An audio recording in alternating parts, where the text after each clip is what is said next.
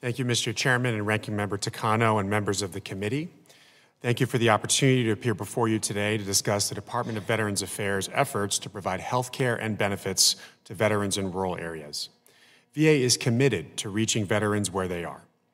Lori Carvinen, a proud mother of a Marine Corporal, is helping us do just that through the Veterans Coordination Pilot Program.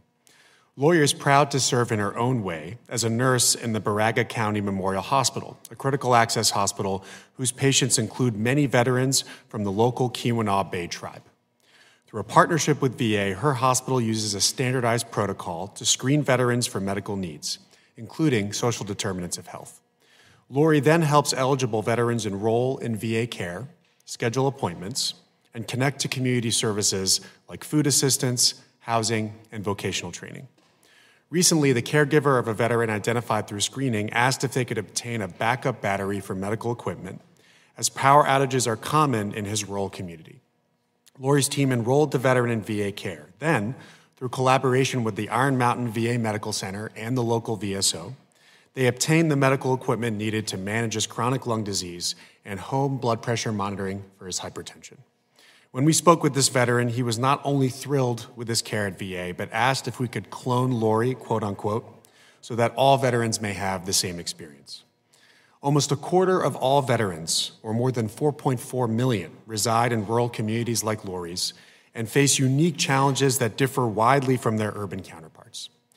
Geographical isolation creates challenges in accessing VA healthcare, and through new initiatives in this administration and a commitment to long-standing efforts, VA continues to bridge the gap between rural veterans and the world-class care that they deserve. Bridging that gap first requires enrolling veterans into VA care. And since the signing of the PACT Act, VA has conducted an unprecedented outreach campaign encompassing direct mail, email, radio advertising, and over 2,000 outreach events, including more than 1,000 in rural areas. Through December of 23, VA enrolled more than 500,000 new veterans, over 100,000 of whom through specific PACT Act authorities, including 25,000 rural veterans, into VA healthcare. As part of implementation, VA also developed the fiscal year 23 Rural Recruitment and Hiring Plan to ensure VA has the workforce it needs to meet our obligation.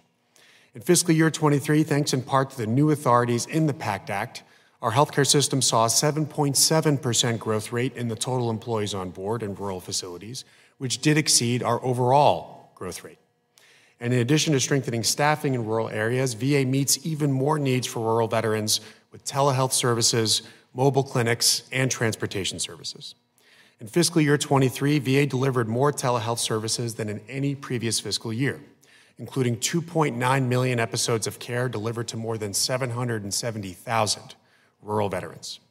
Further, VA launched 25 new mobile clinics to deliver medical services to homeless veterans in particular, many of whom are rural. VA has also made strides specifically in cancer care. Now with 75 locations serving across the nation, VA National Tele-Oncology offers state-of-the-art specialized cancer care across the country. Nearly half of the veterans seen through National Tele-Oncology reside in rural areas, where they may struggle to have access to an oncologist.